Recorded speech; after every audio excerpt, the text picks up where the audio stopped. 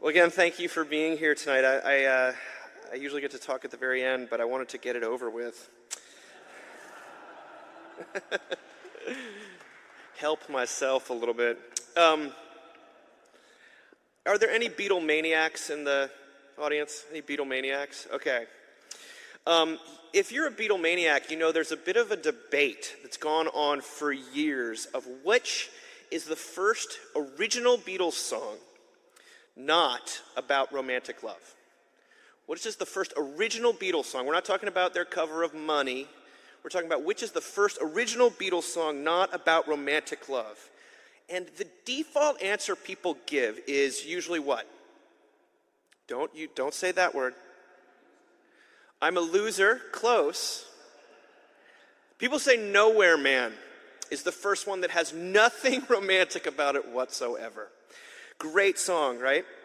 McCartney's gone on record as saying that Drive My Car, Baby You Can Drive My Car, that was his attempt to sort of broaden the themes a little bit from sort of I like you, you like me, she loves you, yeah, yeah, yeah. But I would bring up Help. I would bring up Help as possibly being the first true original Beatles song that is not about romantic love. And yes, it's about needing somebody, but in all honesty, it could be a best friend, it could be, a sibling or something like that, even a parent. But if I were to tell you that that's the first Beatles song that's not about romantic love, I would be wrong. Because the first Beatles song, original Beatles song, not about romantic love, is from the Dark Horse himself. 1963, George Harrison wrote a little slice of misanthropy called Don't Bother Me. Leave me alone. I've got no time for you right now. Basically, and this got on the Meet the Beatles record, where they're all wearing the turtlenecks and they look sort of German. And Don't Bother Me is really an off-putting song if you think about it. That's one of the reasons why we love Curmudgeonly George. He's like, I'll write my very first original composition for the Beatles, and it's going to be called Don't Bother Me. Anyway, but let's get back to Help, because that's what my gut wants to say Help is the first one. Lennon wrote the lyrics of the song to express his stress after the Beatles' quick rise to success. Beatlemania was in full swing, and the isolation and the scrutiny and the projection, the just sheer insanity of his life inspired him to write a song that was really more of a prayer than a song. Speaking about the song in later years, he says, I was fat and depressed and I was crying out for help. And so instead of going to the movie, which has its, pluses and minuses, let's watch a clip of them singing it in 1965, just after it's been released. Help! I need somebody. Help! Not just anybody. Help! I need someone. Help! When I was younger, so much younger than today, I never needed anybody's help in any way. Now these days are gone, I'm not so self-assured. Now I find I've changed my mind and opened up the doors. Help me if you can, I'm feeling down, and I do appreciate you being around. Help me get my feet back on the ground. Won't you please, please help me? Now my life has changed in so many ways. My independence seems to vanish in the haze. But every now and then I feel so insecure. I know that I just need you like I've never done before. Help me if you can, I'm feeling down, and I do appreciate you being around. Help me get my feet back on the ground. Won't you please, please help me? When I was younger, so much younger than today, I never needed anybody's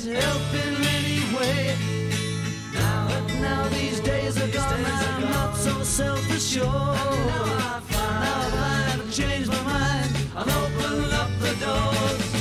Help me if you can, I'm feeling down. And I do appreciate you being round. Help me get my feet back on the ground. Won't you please, please help me, help me, help me.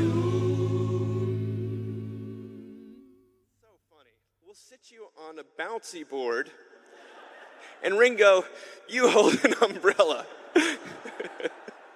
And George, the look he gives the camera is so funny. Only Paul is really hamming it up. And Lennon not only looks depressed, he looks a little stoned.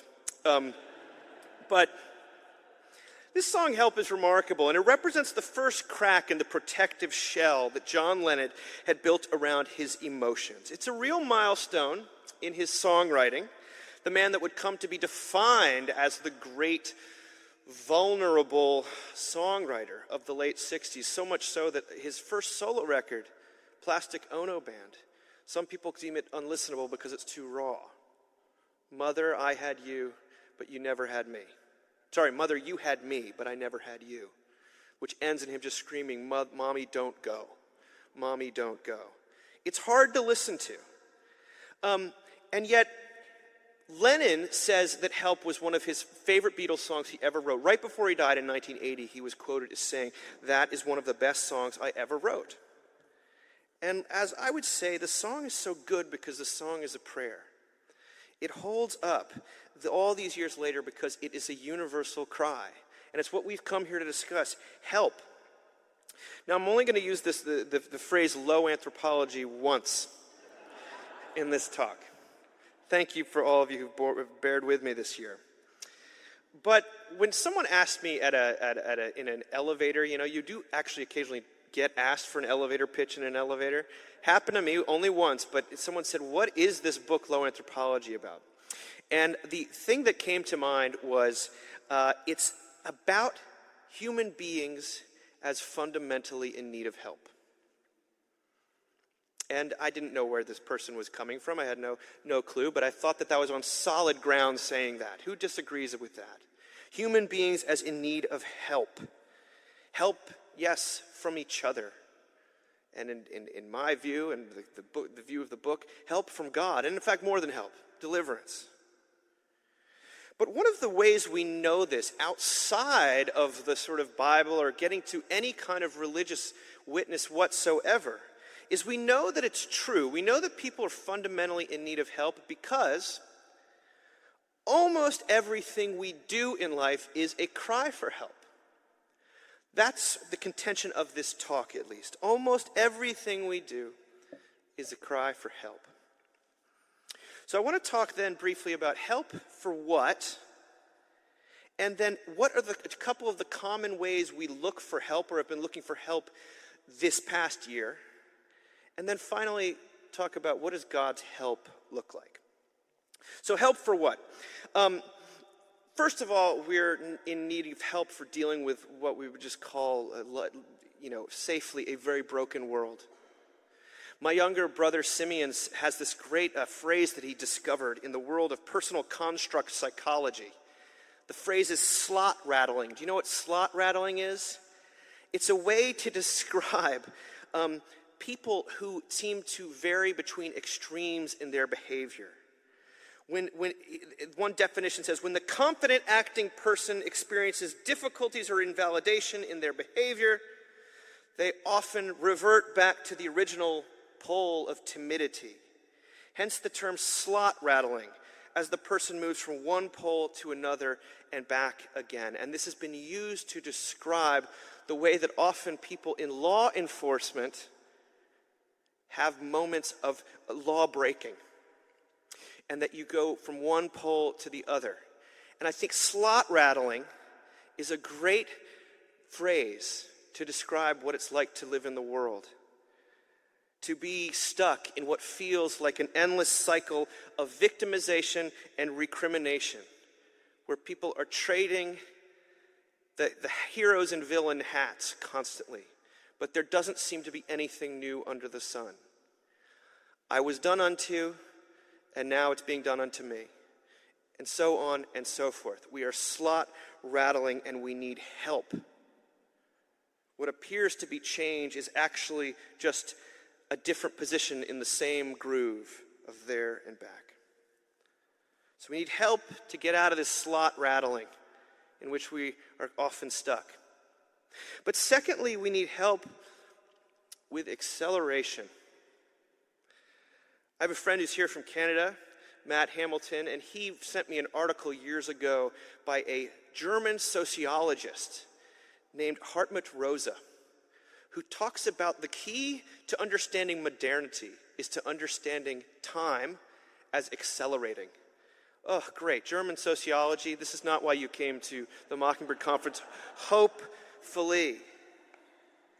But I was thinking about it in terms, my younger brother was just visiting me in Charlottesville where we live, and it's a university town. And like many university towns, at least that have capital campaigns all the time, everything's under construction, right? And so they've just built like this new data science center, and then you go 2 blocks down and there's another crater in the ground and they're building something new. And Simeon turned to me and said, like, what? In England there's so much red tape we can't actually build anything ever. What are you guys building? And I said, I don't know. They're trying to keep up. They are always building something because they have to stay current and new. That's as far as I can tell. He said, why are they building something new? I said, I don't know. They already have all the top people. They already seem to have plenty of money, but they just want the new stuff. You see this in schools all the time. There's an acceleration at work. You see this also, though, not only in the world of sort of higher education, you see it in your own life, I think. Sometimes churches feel like they have to constantly be ramping up programs. Bigger and better. I see this in Mockingbird all the time. Well, we're continuing with these things. We can't stop them, but we got to add these 6 other things. Anne Helen Peterson, who spoke here last year, said that to be alive in the modern world, you realize that most people feel left behind in some way. No matter what their life is like, everyone's struggle is different, but life is not a struggle contest. And what she's describing there is to live in a world that's accelerating all the time. Rosa says that it's kind of like inflation. Every year you have to run a bit faster just to keep what you already have, to say nothing of getting anything new. He talks about his students. He says, up until the 1970s, as freedom was increasing, when young people were asked, what do you want to do? They would talk about their dreams or their aspirations or their ideas.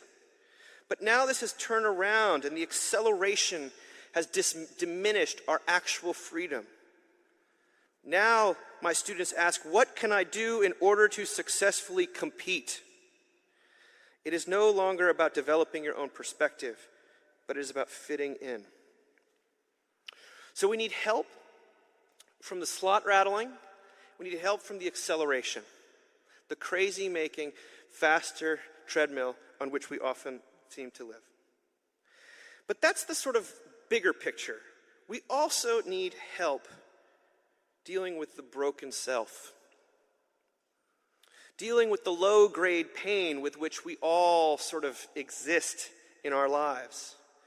That thing that causes us to continue scrolling late at night, hoping that we'll find something that will make it feel like we got enough done that day, or distracting us from the sense that we didn't, that we ended the day in a productivity deficit, in the red. This broken self. One writer I really like, Matthew Spector, said that we are all stapled to our temperaments. It's a very poetic way of saying that you are you, and that is your main problem. Another writer who we've quoted quite a bit this year and who I come to kind of find fascinating is a guy named Freddie DeBoer. And he was talking about, the New York Times ran an article in which they interviewed a bunch of sort of Gen Z younger people who talked about how much they prefer online life to real life. They don't like who they are in real life. They get to be who they like to be online. It's much more exciting, and they feel more validated. He asked himself, he found this very dispiriting, and he said, what would a healthy culture and caring parents do for those kids? Well, they would be pulled aside and told, you are you, and you will always be you. We live here on this planet in this culture as this species. You live in the times you live in, and you will never live anywhere else. The world gets better, and it gets worse. Your life gets easier, and it gets harder. Progress happens, happiness is possible, but the world is an irredeemably broken place. Tragedy is the endowment of our bodies, and you will always, always, always be you. And you'll still be you when you head off to college and make brand new friends. And you'll still be you after you come out to your parents. And you'll still be you after you get that job or that promotion. And you'll still be you after you lose those last 10 pounds. And you'll still be you after you fall in love. And you'll still be you after the AI revolution. The only sensible path forward is to learn to accept the brokenness of human life, to develop resilience in the face of its petty cruelties, and to learn to live with yourself. Well, if they're right, if he's right, then everything we do is a cry for help. The over-politicization of everything under the sun, it's a cry for help. The addiction to life in the virtual realm, it's a cry for help. Everything is a cry for help. This is what I think is part of the anti-polarization technology that fuels the Mockingcast. If you listen to the Mockingcast, one key piece of anti-polarization technology, how's that for pretentious language? Our methodology, our operating methodology, if you listen to that podcast, is we ask, usually at the beginning, is how might this alienating or confusing or entertaining trend actually be a cry for help? Usually the answers will generate sympathy or compassion. But even if they don't, they'll at least generate some new possibilities and engage the imagination. And that's what I hope to do. You know, Augustine once wrote that there is a hidden anguish which is inaudible to men, for the desire of your heart itself is your prayer. Every desire that you are acting out in all of these trends, in all of these areas, it's a prayer, it's a cry for help, it's a John Lennon song. So, how have we been looking for help? What are the cries for help we've been paying attention to this past year? Well, we've got one of the world experts coming tomorrow to speak to us. Reno Raphael has written about wellness. And if you're a person in the world, you know how much wellness has become a code for, it's basically rebranded self-help. And it's become a new rubric for you to feel bad about yourself and all the things you're not doing to take care of yourself. And something that started out as maybe a very positive and permission to take a breath in a demanding world has somehow become a new, thing to fail at. And she's going to talk about how this all plays out. But I want to talk about two tonight, and the first one is money. I was really kind of taken aback a couple weeks ago when the Wall Street Journal reported what the University of Chicago had found out in its recent poll of American values over the past quarter century. That the percentage of American adults who view patriotism, religion, parenting, tolerance, and community involvement as very important has all declined. The only priority tested whose perceived importance grew during that period, the pollsters reported, was money. That was it.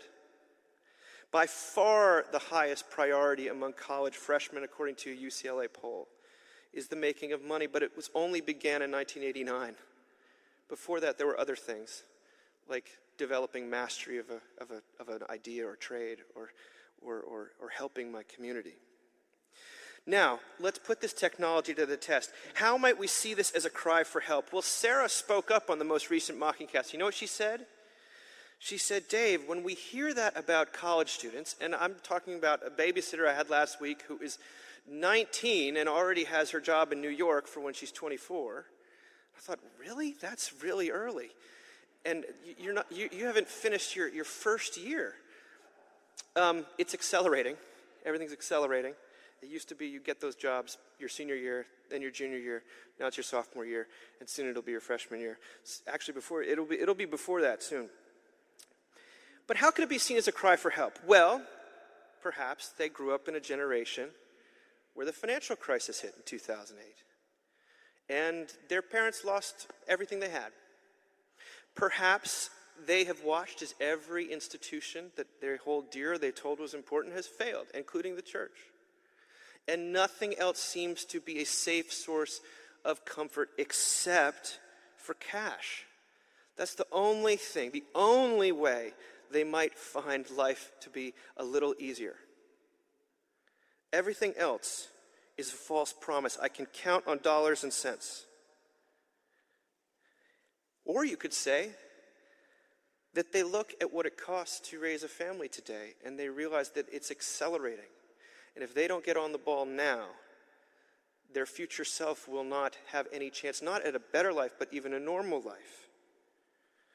That is a way of looking at that sort of what I would call hyper materialistic view of values through the lens of a sort of a cry for help. How could you possibly blame them for thinking this is the only option available to them? Another place we've turned to help with, I think is a kind of a more effective means, is therapy. Now, I've never received more flack on the Mockingcast than when we talked about therapeutic overreach in our culture. Partly because I stand here as a person who's been profoundly helped by therapy, has been in therapy for as long as he can remember at this point, and is currently, has to, in 2 days, I've got lots of more therapy to do, okay? So don't question my credentials, all right? I wrote a book about it, all right?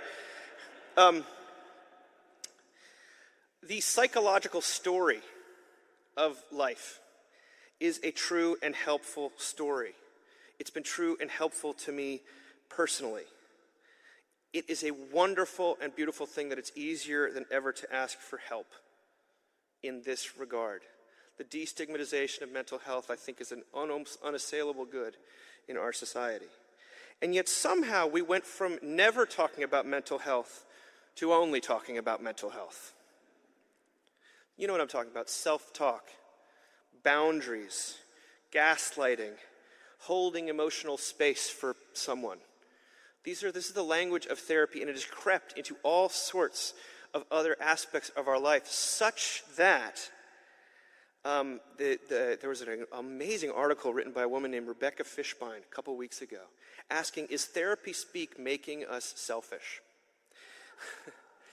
And she wrote this. She talks about a young woman named Anna, names changed for confidentiality, got the following text last summer from a friend asking to end their 5-year friendship. Her friend wrote this: I'm in a place where I'm trying to honor my needs and act in alignment with what feels right within the scope of my life, and I'm afraid our friendship doesn't seem to fit that framework. I can no longer hold the emotional space you've wanted me to and think the support you need is beyond the scope of what I can offer. Anna said it felt like she was ending the friendship with an HR memo. And this article and many like it, there's been actually a spate of articles about how somehow what was intended for good and what has helped so many people has now become a tool for basically doing whatever we want whenever we want to. Some of the my way or the highway, I'm setting a boundary that you can't cross or else advice out there can ultimately backfire.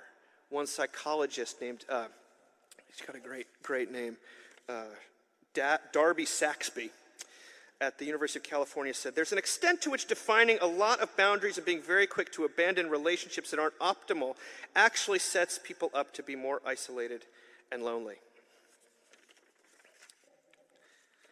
To say nothing of the fact that therapy speak sometimes has a way of individualizing society-wide problems.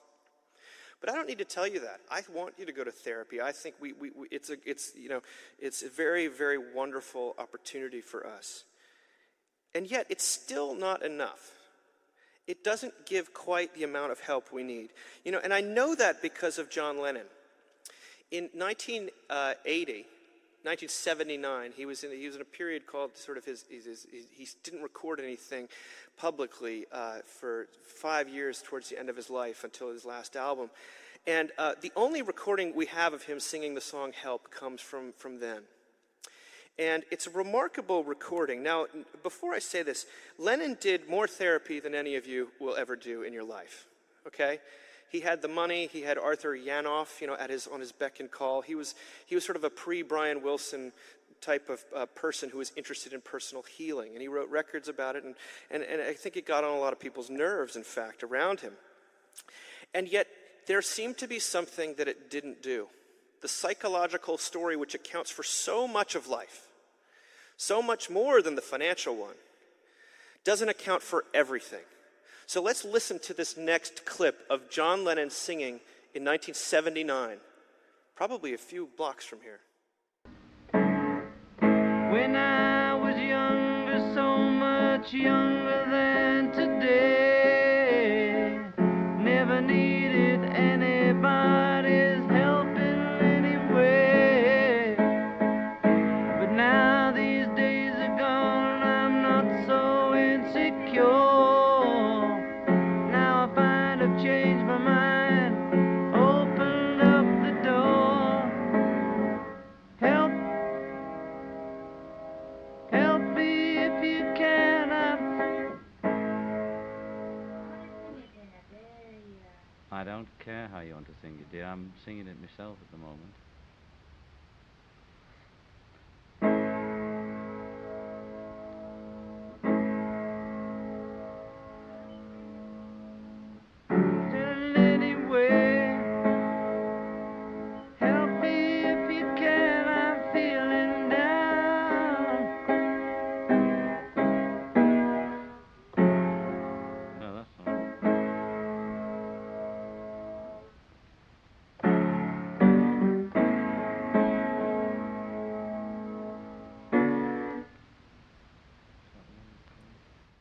Can't finish his own song.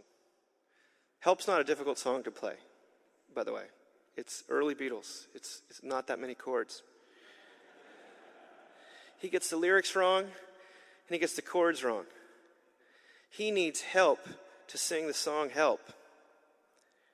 And in fact, this is a man in his 40s, and what those of us in midlife know is that you need more help rather than less help as you get into middle age and then beyond. John needed more. We need more. There must be a deeper story, and there is one. Because when we're in the realm of that which therapy cannot heal, I think we're in the realm of religion. I think we've moved beneath to an even more universal level of operation, and that is the spiritual. Now, I want to talk about what we believe God actually does in terms of help that cannot be solved by money or psychology. But before I do that, I want to say that I think the reason I know the type of religion that I think where you see it truly highlighted as if in its deepest potency is people who are working in two different places, hospices and jails. And as I've gotten older, I've noticed I'm much more drawn to Christian voices who are speaking out of those two experiences, because they're talking to people who need help that's more than just self-actualization, and it's something that nothing else has been able to budge. And so when we listen to those who are engaged in jail ministry or hospice ministry, you're not dealing with another, sort of a religiously validated form of acceleration. You're outside the slot rattling. And you're in a place in which God is the only one who can or does help. You know, church sometimes becomes a place where you hear about you can or should help others, rather than where you encounter the God who not only helps but delivers. And yet when you're talking to someone who's on their deathbed or someone with a life sentence, that's the only version that finds traction. And so it's so refreshing. And it's not so much like, well, prisoners need the gospel, and those of us who are outside this wall, we sort of need the law. No, they just highlight what's true for everyone, I think. So how does God help? I want to get to the passage that Callie read so beautifully, which is the healing of the paralytic in Luke. And it's this wonderful healing that's recorded in all three synoptic gospels. I think it's sort of a reliably just profound instance of how Jesus actually worked. And he does two things. He helps in two ways. And I think they're both important, though one seems to be primary. And the first one that's primary is the one that falls under the word forgiveness. Remember, this man, you can go to the next slide, actually. This is Tissot's version of the paralytic being lowered by his friends. He needs help to get in the door. He needs help to get to Jesus, and he receives it. And it's also, he comes at Christ not from sort of in front of him, but above. I think that's so cool. A different direction that kind of knocks the action off the track of slot rattling. So, and what Jesus does is he says, first of all, friend, your sins are forgiven. Now, I think that the phrase that I would use this year that's come back to me after a long time is this is the way God helps us, through the assimilation of negativity. The assimilation of negativity. It's a phrase my father used, and it's a very beautiful phrase under which forgiveness, reconciliation, and grace all fall. That there is a framework to be honest in light of the blood of Christ. There's a framework. Your value is not up for grabs. Therefore, you could admit your faults and your pain. My father defines it this way. The assimilation of negativity refers to a person's willing, painful embrace of the sorrows of life, of himself and his flaws, in coexistence, almost union, with his confidence, aspirations, and joys. It is the opposite of splitting, the phenomenon of distancing our conscious self from unacceptable feelings and experiences, to such an extent that a fissure opens between the conscious self and the unconscious self. The message of the gospel, Dad writes, of God unjustly crediting us as good, allows us to unsplit, to break down the wall, to let the shark back in the water, and deal with the real troubles we have long cordoned off, but to do so without being crushed and devoured. So the forgiveness of sins, I think in the very real sense that we talk about it, allows a person to assimilate the negativity of their life rather than split and ignore or cause some sort of internal division. This is my Christian self and this is my non-Christian self. This is who I am on Sunday and this is who I am at work. The assimilation of negativity, it is this essence of forgiveness and absolution. The proclamation that the you that you continue to be is somehow lovable in God's eyes, receiving of dignity and attention. And that is helpful, powerfully so. Some of you know that Nick Cave, the wonderful songwriter and singer, wrote this book, Faith, Hope, and Carnage, from which we've gained a whole heck of a lot this past year. And at the very end of the book, he talks about a exhibit. He said during COVID he had to take up a new job, and he became a ceramicist. And he talks at length about this project, and I was so interested in it because you can hear someone talk about art, but if you don't see it, you don't really know what they're talking about. And what he did is he created 17 figures of Satan, of the devil's life. That's what he did, and he displayed it in Finland with the sculptures of Brad Pitt. Isn't it a great world we live in? Come on, that is beautiful. That's amazing. Well, okay, let's get to the next slide. This is what Nick writes. He says, it essentially traces the life of a man with horns, the devil, in 18 ceramic figurines that grow in gravitas as the series proceeds. It begins with the Devil's Birth, which is a beautiful sculpture of a baby awakening nestled against a red foal. Next, go to the next slide. The child inherits the world. Then, next one, he grows up and is initiated into the world by a sailor. Next, he seduces a woman. Next, he fights a lion. Then he goes off to war on a horse, comes back empowered by the war and decked out in medals, takes a bride, kills his first child, becomes separated from the world by his evil deeds, grows old and falls into a state of abject misery and remorse, dances his final dance, and dies a bloody death in the arms of two sailors. Eventually, his body is found by a spirit child who kneels and extends his hand in forgiveness.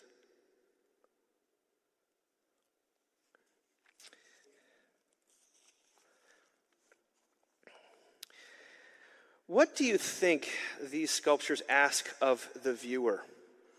Nick is asked in the next page. He says this, he says, I think they can serve as precise meditations on what constitutes a life, insofar as they tell a story of a broken life that collects meaning through misfortune and transgression. And running like a current through each of them is the need to be forgiven. I hope that the sculptures are light enough at heart and sufficiently unassuming to ask this question, can we be forgiven?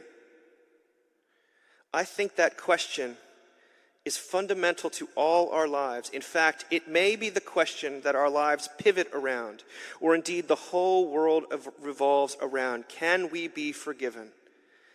And it is, of course, a religious question, not least because the secular world has failed to find a way of adequately asking it.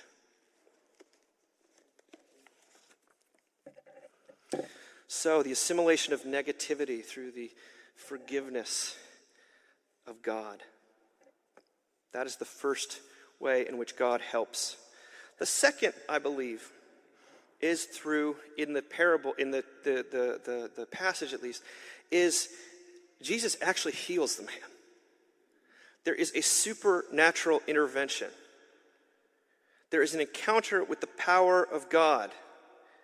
In other words, there is an orthogonal movement that bumps this man out of the groove of slot rattling between total despair and naivete. You have the intervention of God through the power of the Holy Spirit. Now, I do not mean to suggest that the forgiveness of sins isn't a form of intervention, but I sometimes think Mockingbird is kind of weak on this part, this second part of the healing. The actual healing of God, which does occur, and to which our invitation is the invitation of prayer. It is the same invitation that John Lennon gives us to sing, "Help, I need somebody." It's the invitation to pray when we don't know how to pray, or when we're too upset to pray. And it is the proclamation that God is the one who listens to cries for help. We're going to hear all about listening on Saturday from a real expert. That God can and decode the message, even when it's wrapped up in layers of obfuscation. And the response, if Jesus is to be believed, is one of mercy and healing, such that our hope looks a bit different than that of John Lennon. It looks a bit like this last video, the look of someone confident that God will help her. Let's roll this next video.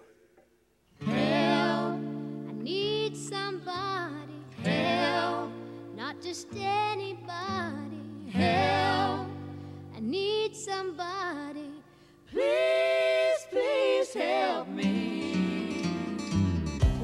younger, so much younger than today.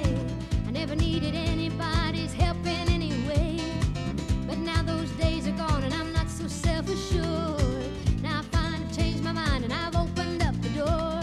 Help me if you can, I'm feeling down. And I do appreciate you being around. Won't you help me get my feet back on the ground? Won't you please, please help me? And now my life has changed in oh so many ways. My independence seemed to vanish in the haze. But every now and then I feel so insecure. I know that I just need you like I've never done before. Help me if you can, I'm feeling down. And I do appreciate you being around. Won't you help me get my feet back on the ground? Won't you please, please help me, help me, help me.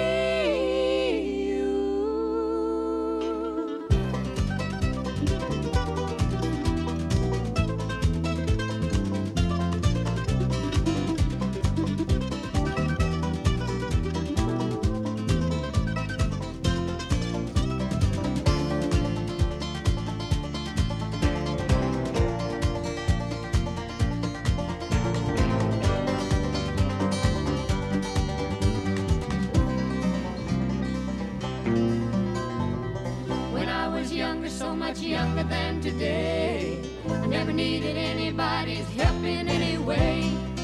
But now those days are gone, I'm not so self-assured. Now I find I changed my mind, I've opened up the door. Help me if you can, I'm feeling down. And I do appreciate you being around. Won't you help me get my feet back on the ground? Won't you please, please help me? Help me if you can, I'm feeling down. And I do appreciate you being around.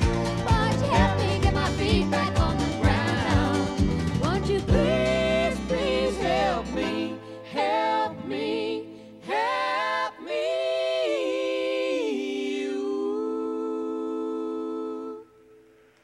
See, it was all building to that.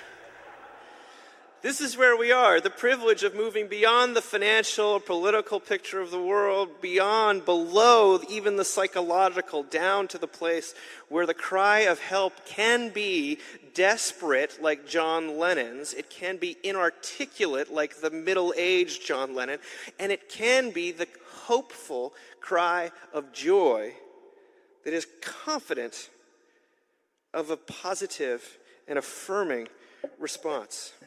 Help given both out of desperation and out of freedom. That is the essence of our faith. It is directed at the God who listens. So let me pray for our conference as we move forward.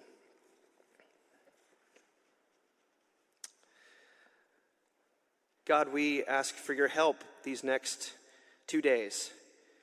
Help for the burdens that we carry, for the acceleration that drives us so crazy. Give us rest, give us freedom, give us words where we lack them, insights. Break us out of the slot rattling in which we find ourselves, and minister your grace to us afresh, just as you did to that paralytic. In Jesus' name we pray. Amen.